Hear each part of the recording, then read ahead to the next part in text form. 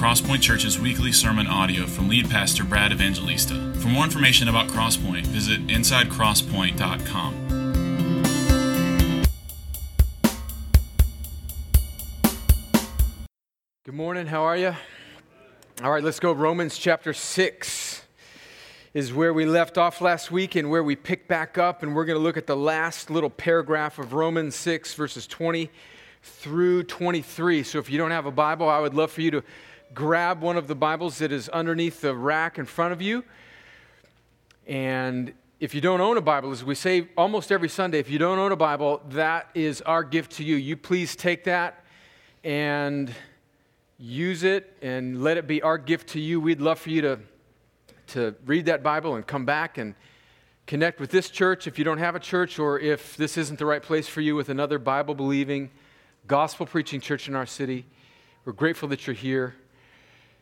And we're going to have the scriptures that we're going to read up on the screen, but even if you have a Bible, or even if you have a Bible, even if you can see the screen, I think it would be really helpful for you to have your copy of God's Word on your lap and look at it. We're going to stare at this paragraph, and we're going to zoom in on it in just a second. But before we do that, we're going to zoom out and just consider all of Romans chapter 6 so that we don't lose the forest from the trees here.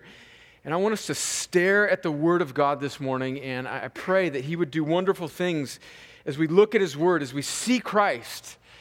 Romans 6 is one of the most decisive chapters in the whole Bible in regards to the Christian life and living it daily, and the truths and the good news that God gives us to actually live this life and to fight sin and to pursue holiness. And I can't imagine living the Christian life without the truths that are in Romans 6. And so although we come to the end of it today, I feel like I don't want to quite leave it behind. And so I want us to stare at it, and we'll end in Romans 6 this morning, and then we may take a little break before we dig into Romans chapter 7, but more to follow on that. I even said, don't say anything about what the next couple weeks, because I don't know where we're going. So let's just take that back. Forget the last 15 seconds. All right, here we go. Let me read Romans 6, verses 20 through 23 and pray, and then we're going to zoom out and zoom in this text. Paul writes, "For when you were slaves of sin, you were free in regard to righteousness. But what fruit were you getting at that time from the things of which you are now ashamed? For the end of those things is death. But now that you have been set free from sin and have become slaves of God, the fruit you get leads to sanctification, and its end, eternal life. For the wages of sin is death, but the free gift of God is eternal life in Christ Jesus our Lord." Amen. Well, let's pray. Father, help us, I pray, to understand this text. Thank you for your word. Thank you that you speak to us by your Spirit through your word. Your Holy Spirit that you have given to those that believe, that resides in us, the third person of the Trinity, Father, Son, and Holy Spirit, redeeming a people for yourself. The Father planning and the Son accomplishing and the Spirit applying redemption and filling your people, now speaking to us through your word. I pray that we would hear your word. We need this word. We are distracted and needy people. We're weak, we're frail, we're self-justifying, we're proud. And afresh again on this Lord's Day, October 15th, 2017, we need the dust blown off of our hearts. We need the mud wiped off the windshield of our eyes. We need to see Jesus afresh. We desperately need to see Jesus. We need to see what you have done in and through him. Help us now. For my friends that are believers, I pray that you would stir our affections and that you would put vigor and steel in our spine so that we can live for you. And for my friends that do not know you in this room yet, I pray, God, that you would make Jesus so altogether beautiful, that he would eclipse lesser joys, counterfeit joys, and that you would save them and give them a new heart so that they can believe. I pray, Lord, that you would do all these things for the glory of your name and for the good of your people and for the salvation of all those that you have set your affection on in eternity past. May it be today that you would call them to yourself. I pray it in Jesus' name. Amen. So, yes. That's what I'm talking about, sister or brother. Teach the older ones. Before we zoom in on verses 20 and 23, I don't want us to lose the forest from the trees. And so I want us to back up before we dig into 20 through 23 and remember the context of what's going on in Romans chapter 6. So what is Romans 6 about? What is the question that Paul is taking up in Romans 6? Well, the question that he is taking up, that he is answering, that he's anticipating, is the question, really the critique of his gospel that he has laid out for us in the first 5 chapters of Romans. And that critique was this, that the gospel that Paul was preaching and writing to the Romans about, that was so radically God-centered, that God is the one who saves us, that we are not saved by our works of righteousness, not things that we have done, but rather we are made right with, theological term being justified, that we are justified before God not by our good deeds, but by faith alone, in Christ alone.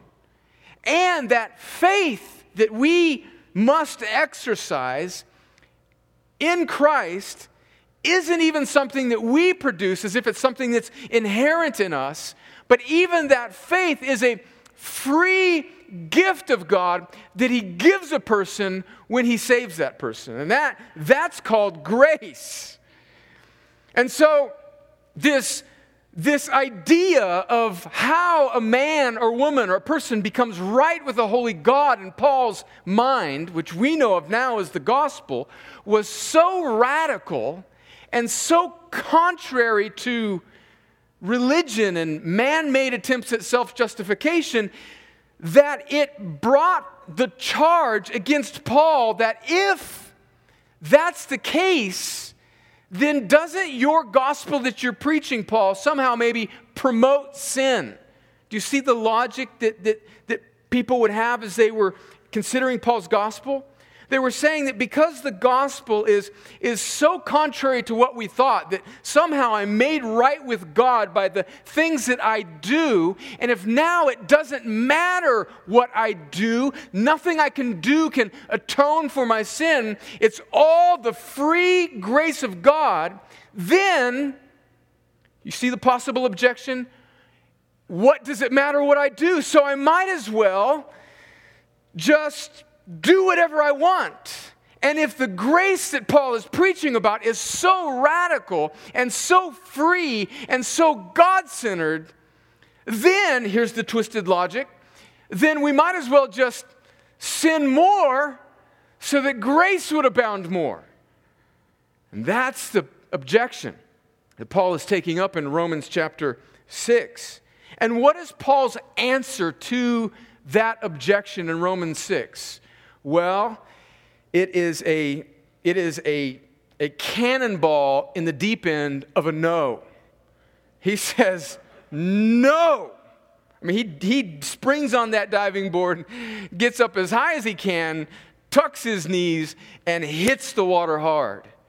And he says, no, when rightly understood, the gospel of free grace, the gospel that we are not justified by our works, but by Jesus' work on the cross, and then the gift of faith that God gives us does not promote sin, but it actually promotes a new way of life, a new ability to pursue God. And he gives us really two answers, two truths that we're to hold on to in the Christian life. And we see those two truths in all of Romans chapter 6. And so Romans chapter 6 is kind of broken down into two parts, verses 1 through 14, and then verses 15 through 23. And he gives us these two pictures of the Christian life, and those are really the two answers that he wants us to hold on to as to why his gospel that he preached, this gospel of free grace, does not promote sin, but it actually enables a person to fight sin.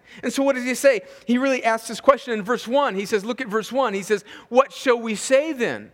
Are we to continue in sin that grace may abound? And he answers that in verse 5 concisely. He says, no. In verse 5, this is why I say no, because if we have been united with him in a death like his, we shall certainly be united with him in a resurrection like his. So the first answer that Paul gives to this question of does his gospel actually promote a sort of sinful liberty, he says no. Why? Because you've been united with Christ. Remember, we looked at that doctrine that we don't talk about much. It's this doctrine of union with Christ, and it is so good and it's so glorious when I think about it, and even when I preach about it, it's hard not to giggle with delight. And here's the truth, the doctrine of union with Christ. And this is what Paul is saying. It's really in the Bible. He's saying that this is the gospel. You were dead in your sins. That's Romans chapter 1 and 2 and the first part of Romans chapter 3. You're dead in your sins. There's nothing that you can do. The wrath of God was barreling down on you rightly for our sin, because we are all like our first parents, Adam and Eve. And we inherit their nature, and we are born into an inability to do anything to make ourselves right with God. And the wrath of God is barreling down on us, and we're dead.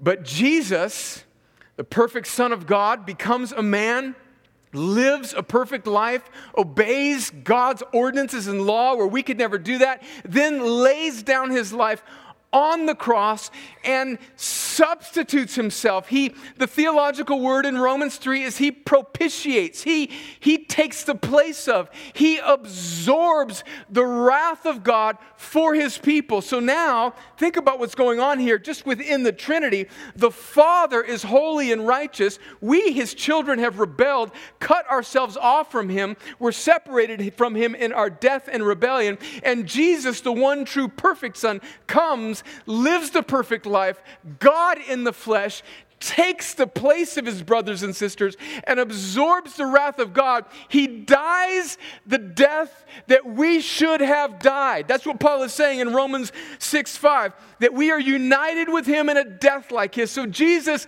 dies, absorbs the wrath of God for us, and unlike any other human that has ever lived, Jesus isn't just a good man. He is the ultimate man. He's the God man. So he has enough holiness to satisfy and extinguish and atone for and remove all the sin of all those that would ever trust in him. I've told you before, I'm a little bit of a infomercial addict. You know, you just sit and watch those guys. And remember the ShamWow cloth guy? Remember him? Billy with ShamWow cloth. And I went through this little compulsive buying phase where, like, anytime there was some like magic, to now the latest one that I'm really considering is the guy that has the tape, like he cuts a boat in half.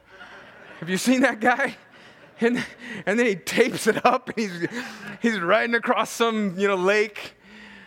I'm about to order a lifetime supply of that stuff. But this guy with this ShamWow cloth, he would have like a 2-liter thing of Coke, and he would spill it all over this table, and this little rag just somehow or another just cleans up all of this mess.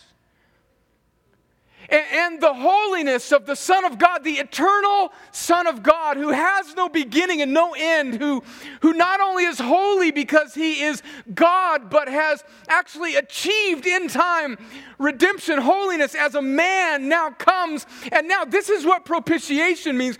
Jesus propitiates, satisfies, cleans up, removes, extinguishes all the wrath that was ours on the cross. He died in our place for us. And Paul is saying that we don't continue to sin because Jesus has died to the consequences and the power of sin for us, and he has risen again in victory over it. And Paul is saying, this is his theological point. He's saying that the gospel puts us into a relationship with Jesus where we are now united with him. That's what happens to us. We're united with Christ. God sees the people that he has saved, and he, in time, makes them alive, puts them together with Jesus, and now everything, this is what the Bible says, everything that Jesus has accomplished in his death and resurrection, we are folded into that. We're in that. It's ours. We're there. We're in him. He's in us. We're knit together. We're united with Christ. We're in union with him. Now, if Jesus has done it, God sees his people as having done it. And if Jesus has defeated it, we've defeated it. And if Jesus has died to it, we've died to it. That's the point Paul is making in the first half of Romans 6. He says, you've been united with Christ in his death and in his life. So you're in Christ. How can you do anything else but fight sin and live in this way? That doesn't mean, hear me, that doesn't mean that Christians are sinless. I do not believe that, like some well-meaning Christians, I think, believe in some sort of sinless perfection or some sort of instant sanctification. I don't believe in that because I know myself and I pastor a bunch of people. So I not only have biblical evidence, but I have like experiential evidence. It's not to say that Christians do not struggle with sin, but Paul is depositing this truth as a weapon for us to fight sin. And he's saying this is ultimately the truest thing about you, that you're united in Christ. And remember this thing that we talked about as we worked through Romans 6, is that we must understand the Christian life is lived in a sort of tension between the already and the not yet. In other words, things that are true of us now, but things that we will ultimately become. And so we are glorified, past tense, Romans 6. We're not only justified and sanctified, but we are past tense glorified, but we're not yet we haven't realized the full measure of what we will be. So in a beautiful sort of way, we are becoming who we already are. And so he gives us this truth in Romans 6, not to say that a Christian won't ever struggle with sin. That's what we're going to get to in Romans 7. But he's saying that the truest thing about you, to give you strength in your fight against sin now, know who you are in heavenly places. You, Christian, are united with Christ. You're in him. And so he says, no, sin should not be something that we are mastered by. And then in verses 15 through 23, he gives us his second no. He gets back out, because this is what kids do when they do cannonballs in the deep end. I'm not saying Paul's a kid. I'm just saying this is what we do when we do cannonballs, so Paul can do it too. He gets off and he does it again, right? And so Romans chapter 6, verse 15, he says, what then? He repeats the question, are we to sin because we're not under the law but under grace? By no means. So in verse 1, he says, should we continue in sin? No, because we're united with Christ. He asks the same question again in Romans 15, should we continue in sin? And he says, no. And his logic in verses 15 through 23 is because we have been set free. We were slaves of sin, and now we're slaves of righteousness. So just contrast that with how we often think of the Christian life as if we're just kind of free to do whatever we want. And Paul says, no, you have been rescued. You have been broke out from the jailhouse of captivity to sin, not to just sort of do whatever you want, but now you have been transferred from one master to the other master. This master led you into death and destruction. This new master, Jesus, is leading you into life and joy. And so do you see the logic of Paul's answer about the charge that his gospel was so free, so radically God-centered, that people were saying, well, what does it matter what we do? We'll just sin and let grace increase. And he says, no, you've misunderstood grace. You're united to Christ, and you have a new master. He's now your king, and you are his slave. But this master, this bondage, this slaveship actually leads you into joy. And so then let's pick up verses 20 through 23 and just work our way through it, and we'll be done. Verse 20. For when you were slaves of sin, you were free in regard to righteousness. So that's an interesting way of saying things. What is he saying in verse 20? He's saying when you were free, when you were slaves of sin, in other words, before, he's saying consider, he's talking to a Christian now, and he's saying consider your former way of life. When you were a slave of sin, he uses this interesting phrase in the second half of verse 20. He says, you were free in regard to righteousness. What does that mean? I think what he's saying there clearly is that you were free, not in the sense that you were free to do whatever you want, but you were free in the sense that you didn't have any regard for righteousness. You didn't care. And that's what a dead heart that's enslaved to sin is like. It was oblivious. That's the thought there. We're oblivious to righteousness. You didn't care. This is why I struggled with this when I became a Christian early on. This explains why I think non-Christians often sometimes seem happier than Christians. Because in a sense, they're free. They're free in a captive sort of sense from any conviction. And sometimes when a person becomes a believer, they misinterpret these early feelings of the Christian life, and now, strangely, they hear the gospel preached, they're convicted, they come to faith, and now it sends them into about 6 months to a year of flat-out misery, right? And they're confused. But actually, in a strange kind of way, that is an indicator of your new master. It's an indicator of your new king. So if you're in that place, dear one, if you're in that place of conviction and struggle, friends, let that be a kind of assurance to you that wrestling that you're going through right now is a kind of indicator of the new heart that you have. And you're just now starting to realize that you were so bound and you are becoming who you already are. But Paul is saying here in verse 20 that the unbeliever, the person who's still in slavery to sin, has a kind of freedom that this world would regard, but as actually a kind of captivity because they're free, they're oblivious to true joy and righteousness. And then in verses 21 through 22, Paul's just wanting us to look to the future. He says, but what fruit were you getting at the time from the things which you are now ashamed? For the end of those things is death. Paul is encouraging us to stop and to take an inventory of our life. Stop and think about it. Proverbs 14 and Proverbs 16 says that there is a way that seems right to man, but its end is the way of death. Paul is wanting us, through the inspiration of the Holy Spirit, so I think better said, we should say that the Spirit of God is wanting us to consider, to look up, to think about where we are going and what path we are on. What fruit were you getting at that time? Think about it.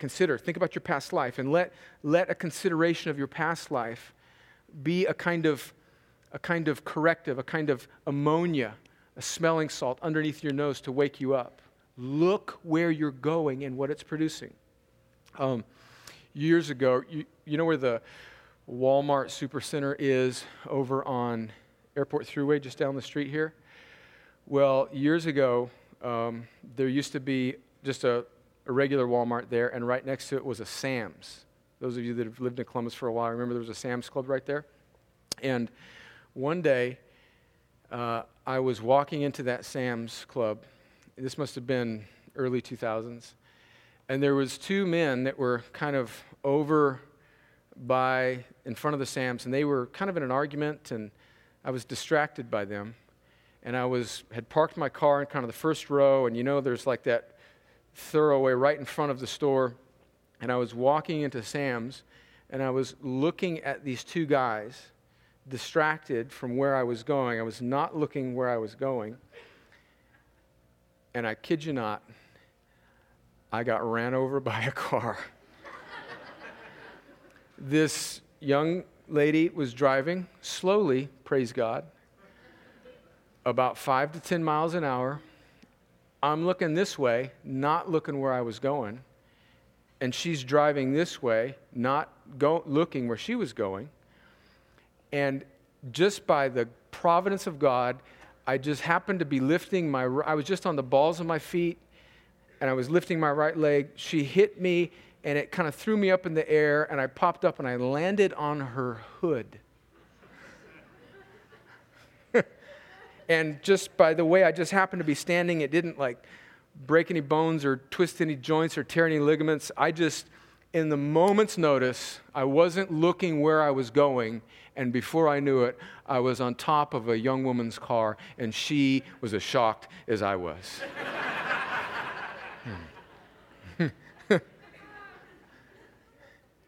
Because I wasn't looking where I was going.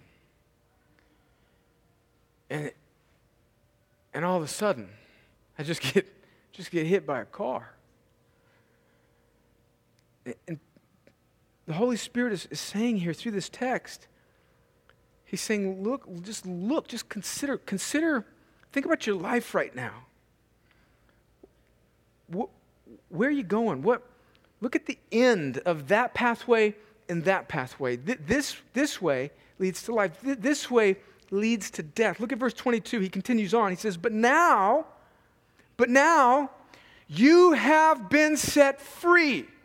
Now that's more sovereign grace. Come on. It's not anything you did. There's no basis for pride here. You're not better than the next guy. You were dead. You've been set free. You were in the back of the prison cell. You didn't work your way out. You didn't come up with a plan. This is not Shawshank Redemption. You were broke out. You didn't carve. You didn't whatever the guy did. You didn't dig through the wall. You were in a fetal position in the corner doing a life sentence, and this is the gospel of grace. You were set free. Whether you were a 4-year-old that came to faith at a very young age, or whether you were 40 years old and you came to faith then, every person that has ever come to Christ, nobody works their way into it. We've been set free and have become now slaves of God, and now you are on a path towards joy, and the fruit that you get leads to sanctification and its end, eternal life.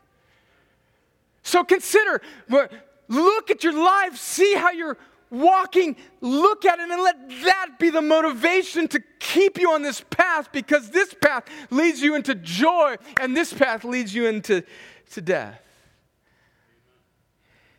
Friends, let's just consider the way the Bible talks about the Christian life.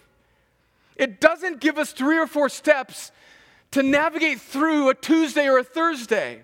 It lifts our eyes out of mere temporary pragmatism and wants us to see these heavenly realities, and it wants these heavenly realities and truths and gospel truths to anchor us so that we have motivation to fight. I think the point of this text is, it will be worth it. Stay on that path. And then he ends in verse 23. He says a famous verse that sometimes we just sort of cherry pick out of the Bible, and sometimes I know that can be okay to do. I mean, come on. My favorite preacher in the whole world that's outside of the Bible, you know him, Uncle Chuck, Charles Haddon Spurgeon. He would just cherry pick stuff out of the Bible. Like he would he wouldn't preach through books of the Bible. He'd just pick verses. He'd just do Bible roulette. Problem is, he was so stinking good at it, it was all awesome. But I wouldn't recommend it.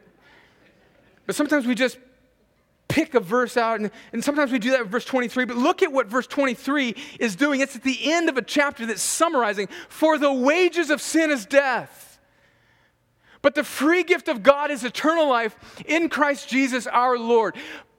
The Apostle Paul, under the inspiration of the Holy Spirit, is wanting that verse to be a kind of capstone on this whole point that he's making to the Christian who has been united with Christ, who has been set free. He's saying, now be who you are. It will be worth it. There's coming a day when it will all be worth it. Be motivated by the future promise of eternal life in Christ.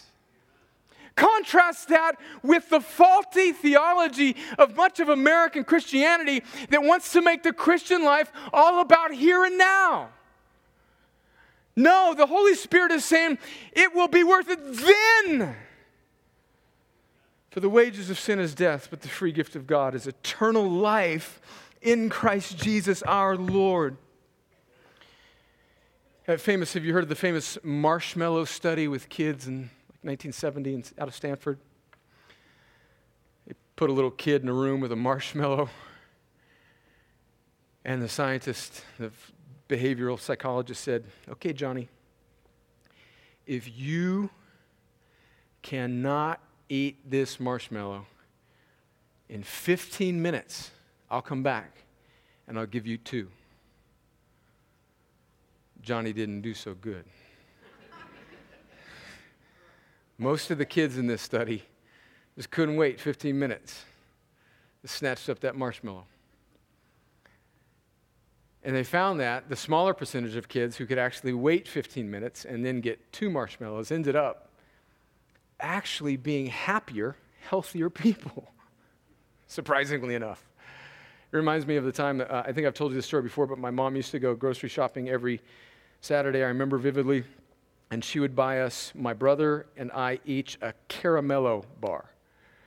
And a Caramello, I don't know if it's like a Mexican candy bar, if we have them here in America or not, but we had them in California. It was this big candy bar, and it was these chocolate squares that had caramel in the middle of it.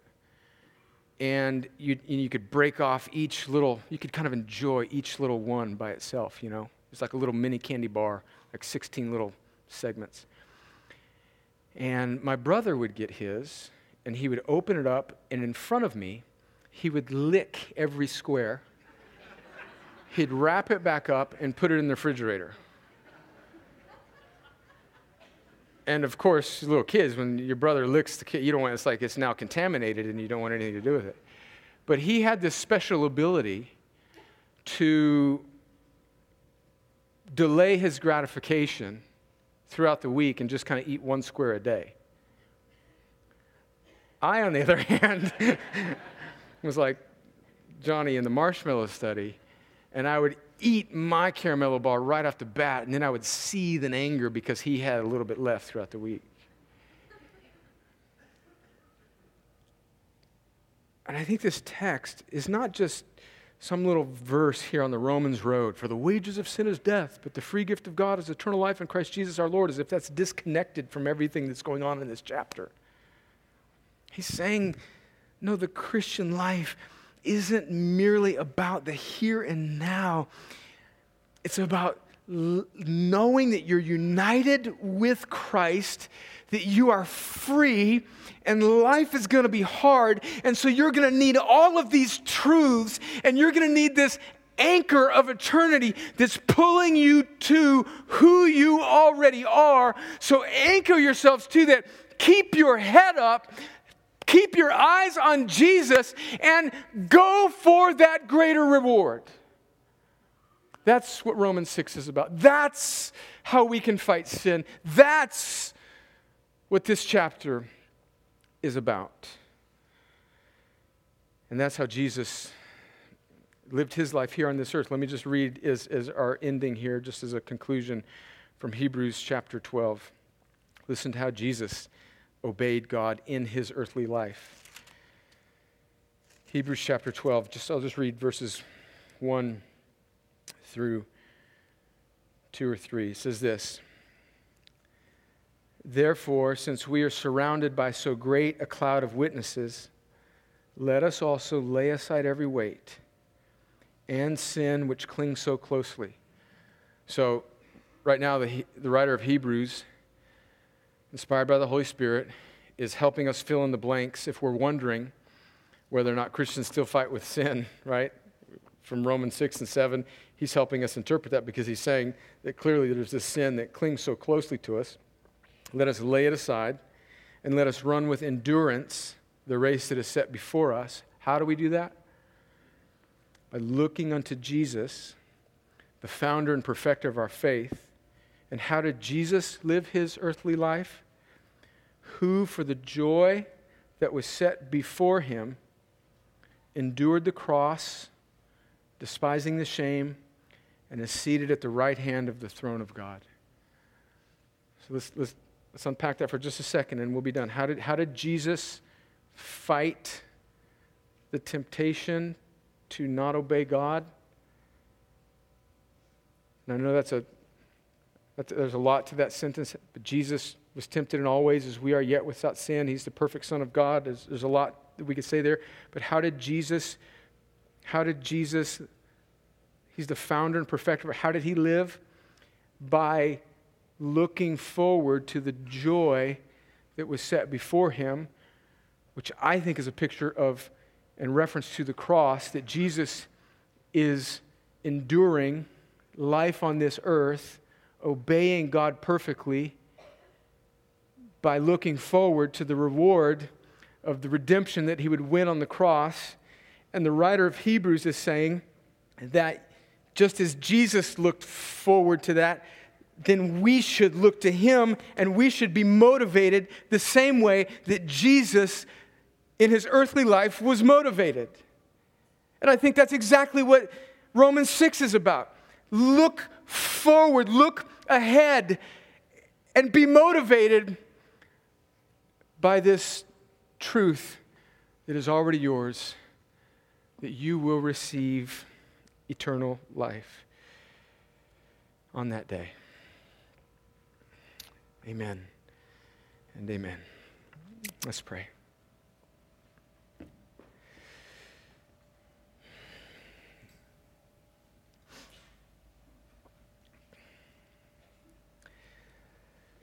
Father, we cannot overstate how desperately we need Romans 6.